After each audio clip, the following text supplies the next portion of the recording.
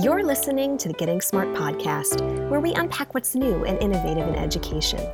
Today's podcast features a chat that Tom had with Erin Mote and Erik Tucker. They're the education power couple who co-founded the innovative Brooklyn Laboratory Charter School in New York, which is also known simply as Lab.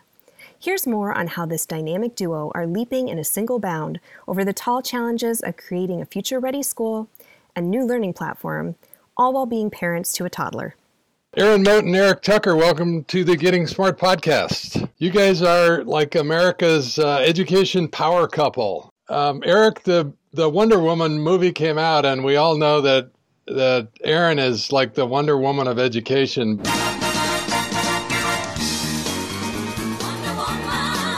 Erin, what superhero is Erik? Yeah, I wish there was like a mix of the Riddler and who I know is a villain, and Batman. Erik is always questioning, is always pushing us to do better, be better, and I think Erik also is sort of omnipresent when it comes to informing what we're doing.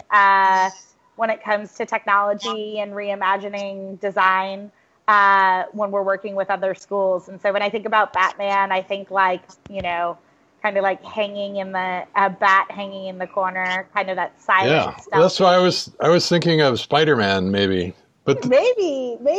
But I also found there's one called Brainiac, and Erik kind of reminds me of Brainiac. Yeah, I don't even know that. Allow me to introduce myself. I am Brainiac. Erik, is there a better description than Wonder Woman for Erin?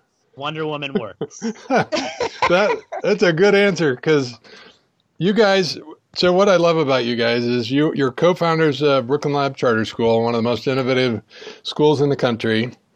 Against my better judgment, Erin is developing a learning platform that creates an unusually coherent design between the school and the platform. And the third super challenging task is you guys are raising a little toddler together.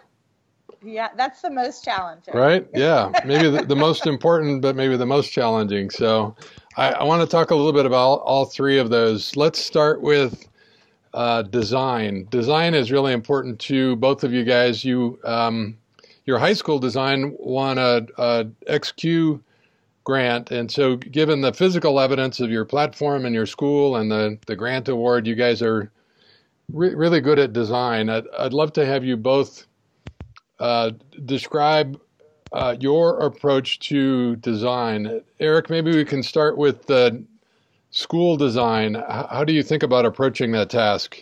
So Erin is a technologist, and we've had the benefit of turning to the tradition of user-centered, agile design as we've worked out, how to improve upon and refine the model here at Brooklyn Lab. And so part of the challenge of building future-ready schools is the simultaneous commitment to building durable public institutions that are built to last on the one hand, and building institutions that are changing quickly enough to keep up with and keep in front of a world that's changing very quickly. And so within that context, we've learned that it's critical for school models to reflect adolescent and family voice, to benefit from the experiences and concerns of young people, and to design learning experiences that are tailored to meet the needs of young people. It's interesting that you talk about learning experiences, and we both use that terminology rather than talking about a curriculum. Why focus on experiences? So learning happens in context and is ultimately preparation for the future. And so there's a lot of uncertainty about what the world will demand of our 11 and 12-year-olds Right. 30 years from now and 40 years from now, as they are raising their own families and trying to kind of distinguish themselves in the world of work and compose a meaningful adult life. And so because we're unclear of which skills are needed, which experiences are valuable, and how kind of students need to play a role in generating opportunities to learn, it's critical to think not both about what curriculum, what assessment, what instructional moves matter from adults, but ultimately also about how students can make sense of opportunities to learn and become more agile as they kind of navigate relationships and networks to access future opportunity. Erin, what are the differences between designing a platform and designing a school? Well, I think the similarity is that your user always breaks it. But I think in platform design, one of the things that you have to think about is that oftentimes we have the opportunity to do things like paper prototype and to get lots of iterative cycles of feedback.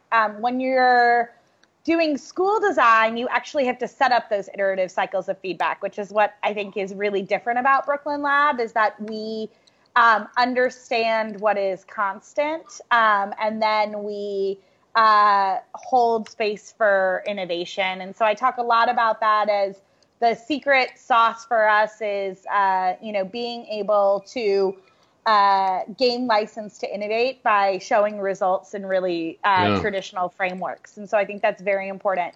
I think when you're building a platform, there are things that you build that really are very bad. And, I remember year one building something around teacher workflow and playlist construction. It was really beautiful.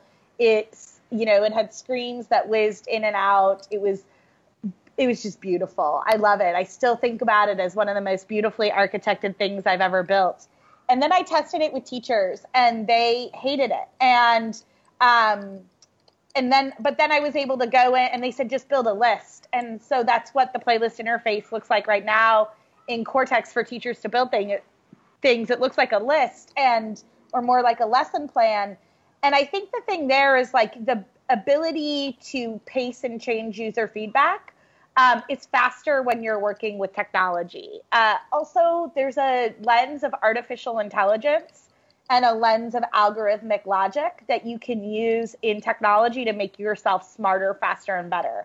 So within Cortex, we are able, from the learning object, which is an individual assessment video, quiz, to a course, up into a playlist, up into an entire, year-round course, able to use algorithmic technology and a baseline algorithm to create efficacy measures. And so in technology and building in platform, we're really trying to go to where can we create efficiencies so that we can introduce more time for teachers to be engaged, I think, in what's at the heart of personalized learning, which is building relationships with their students and student-driven learning and deeper questioning. And so in building a platform, there's certain things that I can do with algorithms that I hope enhance the pedagogy and practice of a teacher in the classroom. And it's a bit quicker and a bit faster just because I think you can quickly put in new user experience screens and switch them out, where you have to be much more deliberate in school design. Make sense? Yeah, that's really helpful. You've had the good fortune and high challenge, really, to design a school and a platform simultaneously. And so you guys have achieved a real level of coherence in the learning model and the school model that's supported by a technology stack. So a couple questions on that, how can other people achieve that level of coherence without, having to develop their own technology? Yeah, so I think that the way we have built Cortex and sort of now what next year will become a user base of 20,000 students across the country is a bit of an answer to your question. Because while Cortex was conceived within Brooklyn Lab and while my experience in founding the school deeply has animated how we've designed and developed the platform, we've also brought in other design and development partners like Achievement First and other folks who have very different academic models than we have at Brooklyn Lab. And so one of the ways that I think we have sort of thought about how to solve that challenge is by making Cortex widely configurable. And so that means that schools can choose how playlists unlocked, how students are grouped, what their grading scale is. They can customize their grading scale. They can upload their own set of school level skills for assessment. And so part of our hope in building Cortex, and as it's evolved, we'll be shipping version 4 this July, is to answer this question of what would it be like to add rocket fuel to innovative school leaders who want to redesign models but don't necessarily have an enterprise architect on staff or as the co-founder. And so I think a lot of the coherence around my beliefs in design have been deeply informed by my experience at Brooklyn Lab. And I use the Batman analogy because I always think about how much Erik has changed how I've thought about assessment and how when I came into education, I wasn't convinced that assessment wasn't a bad word. I thought we assessed kids too much. And what Erik has taught me and what I've learned from working side by side with probably the smartest person I've ever met is that, that assessment delivered well, assessment delivered in a way that's frequent and that's formative rather than summative or interim, can actually help you drive student outcomes and learning outcomes in a much more cohesive way. And so I would say that if you don't have a platform at place, you can still think about meeting every student where they are and personalized learning. You can think about how can we differentiate the experiences in the classroom by allowing students to have some choice about where they go. How do we think even within a traditional schedule, ways where students can engage in learning experiences or signature learning experiences that build skills when it comes to multifunctional teams or creative know-how or wayfinding. How do we think about and prioritize and understand in our model what's the 75% we want to hold constant and what's the 25% we want to experiment with? And then I think if you are not at a place yet where you are ready to shift the student experience, and I always encourage schools to start first with the adult experience, to think about the adults in your building and how do you personalize pathways for their learning so that they begin to adopt a practice and a pedagogy that trickles down to students. I hope that answers your question. That helps. Erik, Erin's got a roadmap for the platform. Do you have a roadmap for your middle schools? Do you think about a sequence of innovations over the next few years that are supported by new technology? Yes, but also, it's important to kind of name the relationship between a learning platform that's configurable, in our case, Cortex, and kind of what's enabled by user-centered design that focuses us on listening deeply to students and families' aspirations.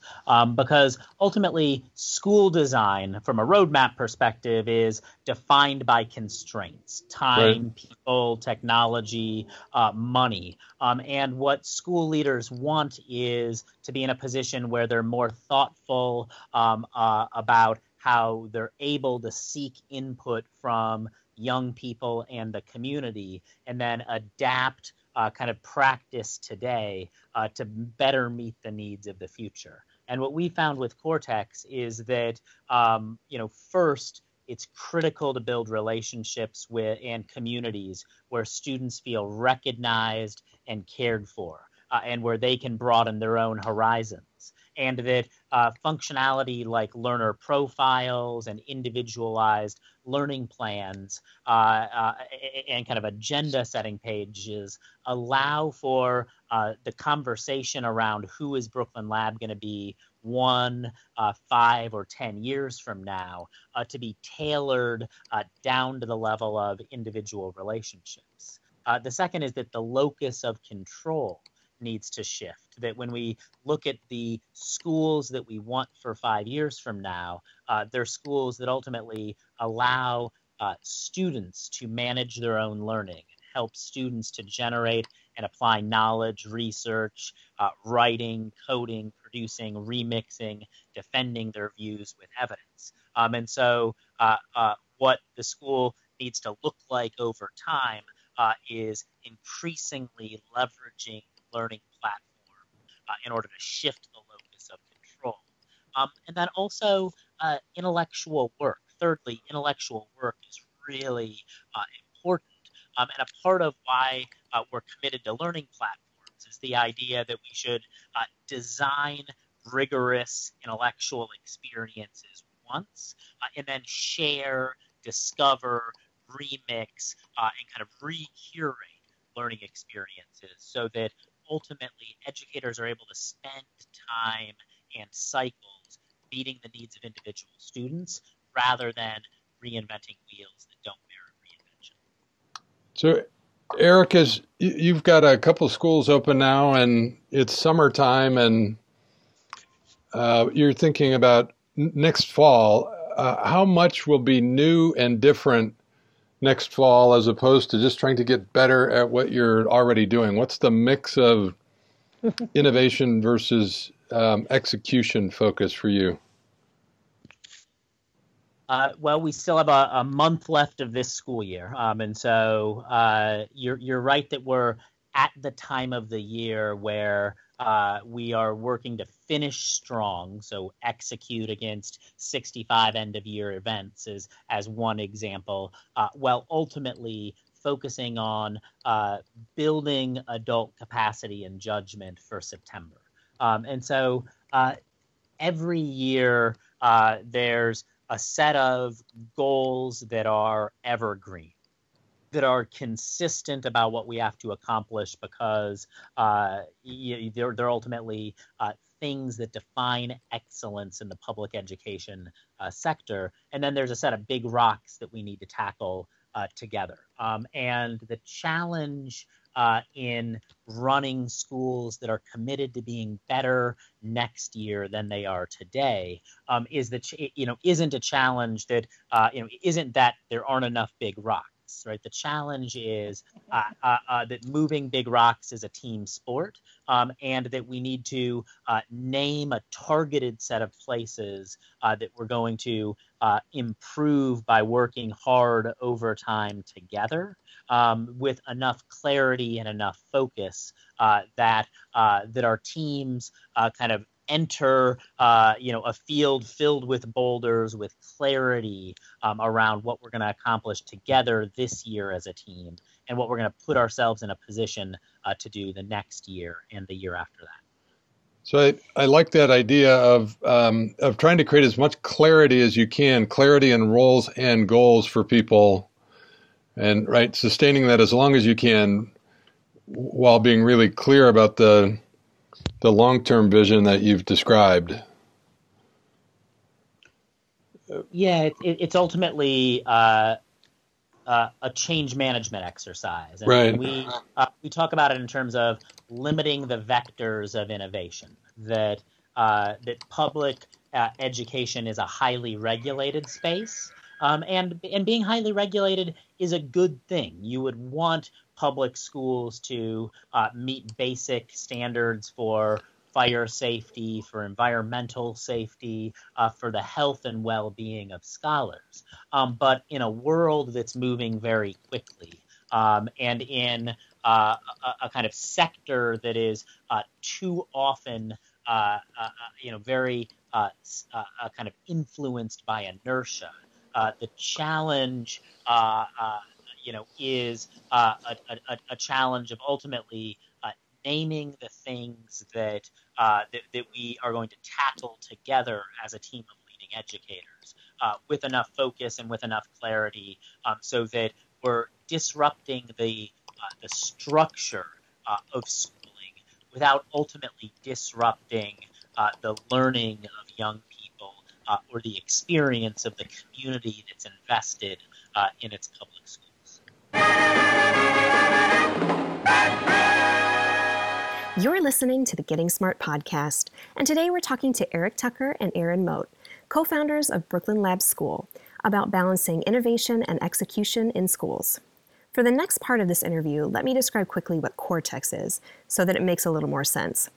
Cortex is a learning platform that Erin and her team developed, and it supports personalized learning progressions and also supports and tracks mastery development against state standards. Through a simple user interface that features a responsive website design, Cortex helps teachers to gather a wide range of important information about students' learning experiences in one secure location.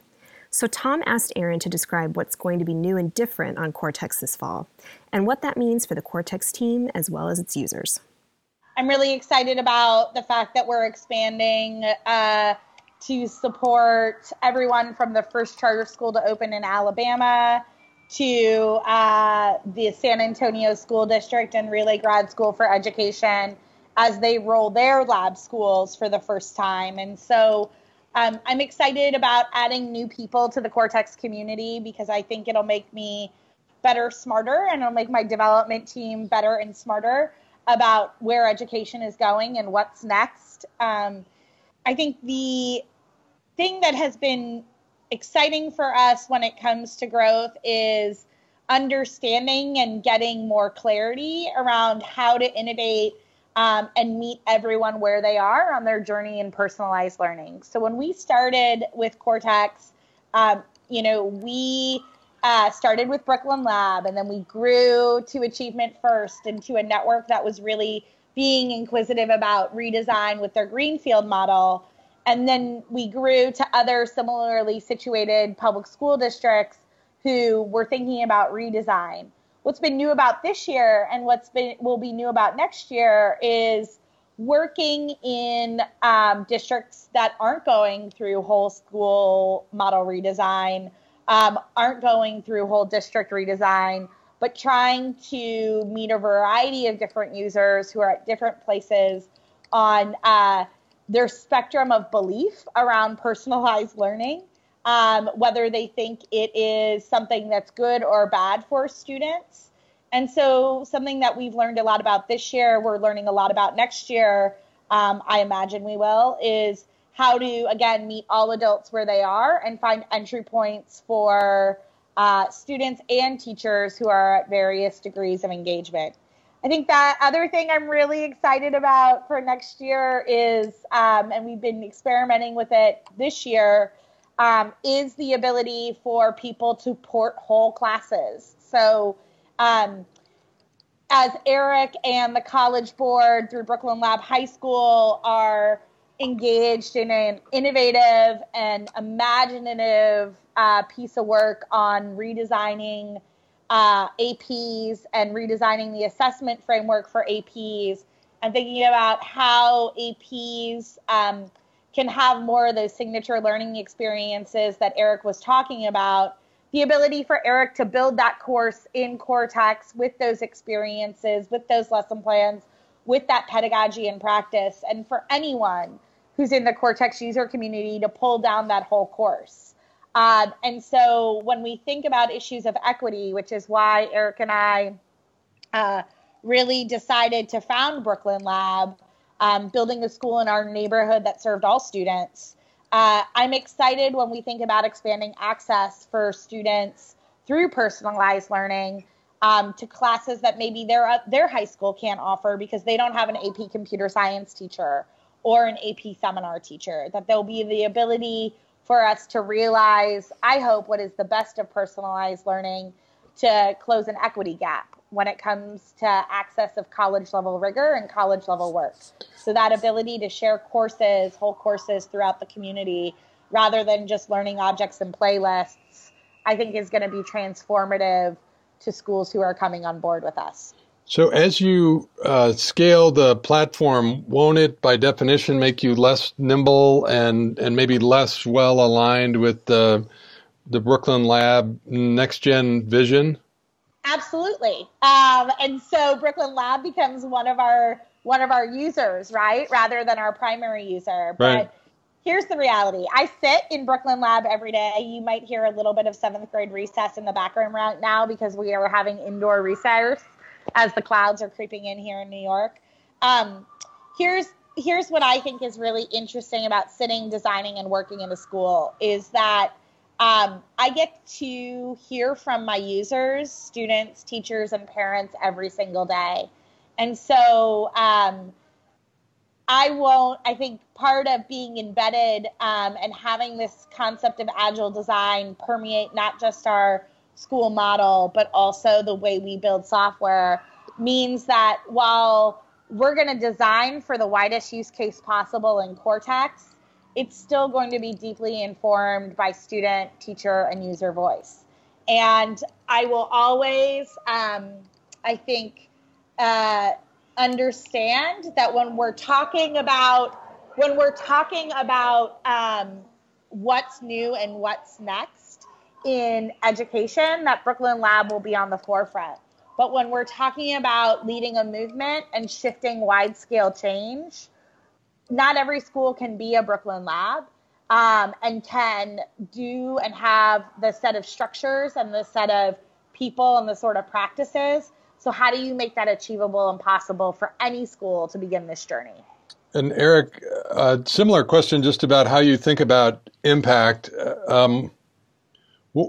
What do you think Brooklyn Labs, what does it mean? What is it from an impact standpoint? What is it that you're trying to achieve? So at its core, Brooklyn Lab is committed to Cortex because we want to move education and schooling to a learning-based system. And so most schools, particularly high schools, are based on a time-based system that students need to have a certain volume of time of exposure in order to have got it. Whatever the kind of idea of got it is. And in a world where the vision of learning needs to include students tackling real-world challenges, learning from failure, and thriving in a future that we can hardly imagine today. In a world where learning is connected and students need to code, tinker, hack, and make, it's critical that there be a broader connected conversation, that schools that are asking themselves how to prepare their students for an uncertain future begin to join networks of schools together and figure out how is it that we can take a shared set of priorities, a shared set of design constraints, and build learning ecosystems that emphasize application, production, creation, and student collaboration, working together to solve real-world problems in a manner that's consistent with what the world demands. Because I don't think that that as Cortex grows, Brooklyn Lab becomes more diffuse. I think once we set out together with the ambition that it's critical that young people be able to thrive in a world that demands, navigating complexity and appreciating nuance. To use your words, there's going to be a lot of good potential solutions to meet the needs of particular learners. And so I look forward to learning how to better serve our English language learners in New York by learning from schools that do compelling work in the Rio Grande Valley or in Seattle. I look forward to sharing work, insights around how to serve learners or young people that have learning differences, how to share our lessons from Brooklyn Lab with a school in Kansas or a school in Iowa that is tackling that problem for the first time. And so a part of it is that we actually are better together as educators. And there's no reason at all that a better approach to building kind of decoding skill or to cultivating student fluency as readers shouldn't be solved once and then applied or shared across a whole range of learners and contexts. I would just also say that the network makes me smarter as a designer and as a developer. And so both about content that works for kids, right? So the efficacy measure in Cortex is only activated when a learning object is used 200 times. And so that means that learning object has to be used across contexts, and the efficacy is normed across different contexts, like regardless of the human in the room or the environment in terms of like, do they have swivel chairs or not? And so that's where I think as an enterprise architect, your goal is to always build solutions and build technology that as it scales and grows, the architecture allows the baseline technology to get smarter. This is the whole concept of networks, right? And why it's so important to think through and about having more, that every incremental user you're adding to the network makes the network smarter. And so I think about this as like, I look at when I go to Yelp and I look at restaurants in a city that I don't know, I'm much more willing to eat at a 4-star restaurant that has 300 or 600 reviews than I am willing to eat at a 5-star restaurant that has 2 reviews. And I think because we're using AI and algorithms and algorithm technology in order to be able to get smarter about content, as we add more users to the network, Erik understands more and his teachers understand more about what works at a broader scale. But also I understand more as a designer and a developer how to build for the widest use case possible. And Erin, do you guys think about your work in a way that's similar to Summit Public Schools, another innovative managed network that's also sharing its platform widely, that your impact is both through a managed network that demonstrates what's possible and a platform network that achieves an unusual level of scale? Yeah, so I think there's probably a bit of and I think it's important to strike this as I'd call it a philosophical difference, but like an origin story difference. And sort of where, if you compare the PLP to where Cortex is, I think Brooklyn Lab is part of that Cortex network, right? But when I take Cortex to Boston Public Schools or to Charlotte Lab, I'm not taking Cortex with Brooklyn Lab's academic model and with a set of philosophies around grades or pacing or, how a student should look or what dashboards should look like. I'm saying I'm here with a platform that's highly configurable, and I want to hear about what is your unique vision of what personalized learning looks like. Will you take learning experiences from Brooklyn Lab or Achievement First or others? Probably, and I hope you do, because that's part of that network effect. But what I think is really different about Summit Public Schools and about Cortex and Brooklyn Lab is this idea around, very crudely, like the PLP comes with an academic model, and a set of philosophies about how students learn and how students should engage in learning.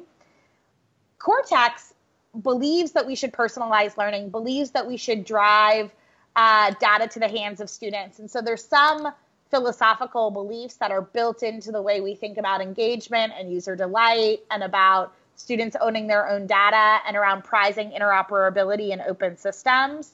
But we're not taking Brooklyn Lab's academic model and trying to scale it nationally. I think we're doing something different. And so in some ways, it's a bit of an apples and an oranges comparison because schools in Cortex's user experience, I think, are really in the driver's seat around their own redesign and what they want to decide how to do. Because there probably couldn't be, and I think this is the benefit of having Achievement First, and I'm so grateful to them at the design and development table early in the product's evolution, that, you know, Brooklyn Lab and Achievement First are in I think a couple different, like in different places when it comes to some beliefs about culture and about personalized learning, about teachers and things like that. And I think those are both really legitimate academic models, really legitimate organizational models. I believe we are far more common in a lot of ways organizationally and operationally than might be on its face. But their academic model is very different than Brooklyn Labs, and yet the platform works across the two, and Achievement First is able to configure it and make it their own. And I think that's a very powerful thing. Erik, what's the coolest thing about the new XQ winning high school that you're going to open? What are you most excited about? I think it's that too often in education, youth with great intelligence, creativity, and potential are not challenged and prepared and engaged in ways that support them to have a credible pathway to post-secondary success. And we have an opportunity here in Brooklyn to have students and family members, business leaders, and universities join together to map the charging stations that could power learning, from cultural institutions to universities, from youth-serving nonprofits to interesting, quirky tech startups. New York has and Brooklyn have world-class potential charging stations to power learning.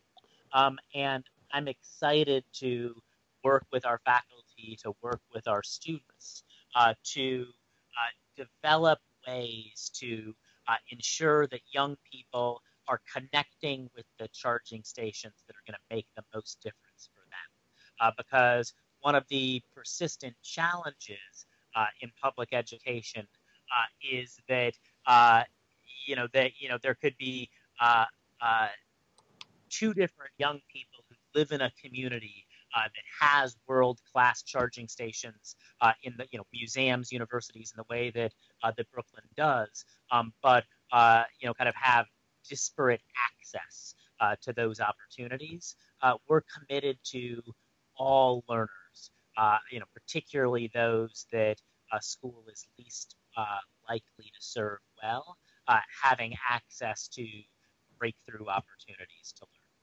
That's exciting. And folks can learn more about the school at brooklynlaboratory-school.org. Erin, they can learn more about Cortex at innovate.edunyc.org, right? Yep, absolutely. You'll see the Cortex brain at the top. Click there, and you can watch some videos of Cortex in action at our partner schools. And Erin, all of this stuff really depends on some pretty basic plumbing that needs to get better fast. So the three of us are big advocates for interoperability. We've worked together on Project Unicorn. Where could they learn more about that? Proj, unicorn.org.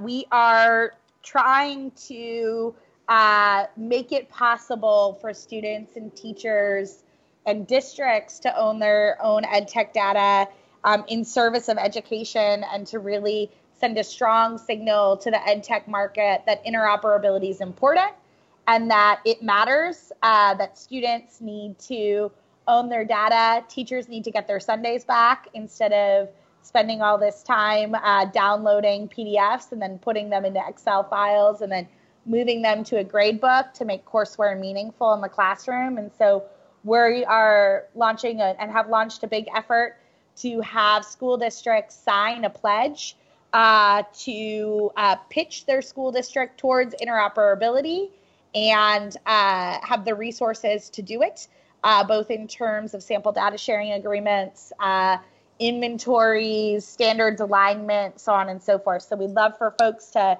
sign the pledge at projunicorn.org and join what is, I hope, a growing national movement that's now 40 districts strong, representing over 1 million students, trying to change the dynamics in ed tech around who owns student data and who's in control of how we get our data out.